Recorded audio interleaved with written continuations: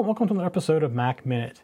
This week, I want to show you some more security type related things, and that's next week as well, about things you can do to your Mac to make it a little bit safer, but also into the file level, like things you can do for protections of files and stuff like that. The other thing is people sometimes have problems opening files, and I'm going to show you how you can determine that as well. So inside, I mentioned before that the Mac runs on top of Unix, which is a very powerful operating system and has some very good security level access. So I'm going to go in here and I'm going to open up the users folder, and I'm going to right click onto this Mac Minute, which is my home folder, and I'm going to get info. And right down here at the bottom, you see sharing and permissions. And if I scroll down, you see that Mac Minute, the user Mac Minute, has read and write access to this folder, but everyone else only has read-only access to this folder. Now you can come in here, you can change this. You can come in here and you can add people to it. You can go down here at the bottom, and I want to say I want to add a new person. So I want to say that the show user also has read and write only access to that folder. I can very quickly come in here and add users to that folder.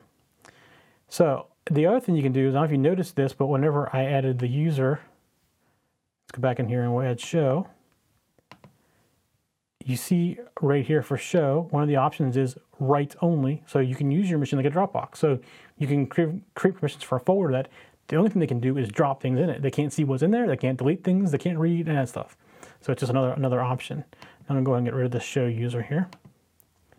And you can do this for any file or any folder. And if you adjust it to a folder, it will affect, you can make it affect any folder beneath it as well.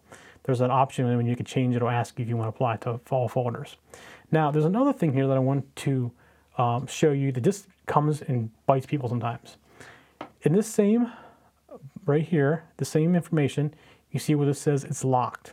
And sometimes it'll say read only as well. So let me see if I can find one that's read only.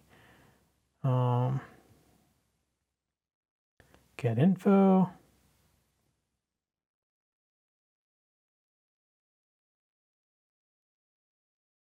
This one doesn't have one down there either, and it's not locked. In fact, this one I can't even see because I don't have permissions to it.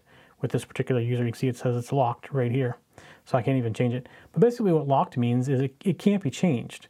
So if you try to open a file and it can't save it because it says it's locked, that's what the problem is. You have to go in, right click on the file and go to get info, or do Apple I or Command I, and it will show you if it's locked or if you have permissions to it or not.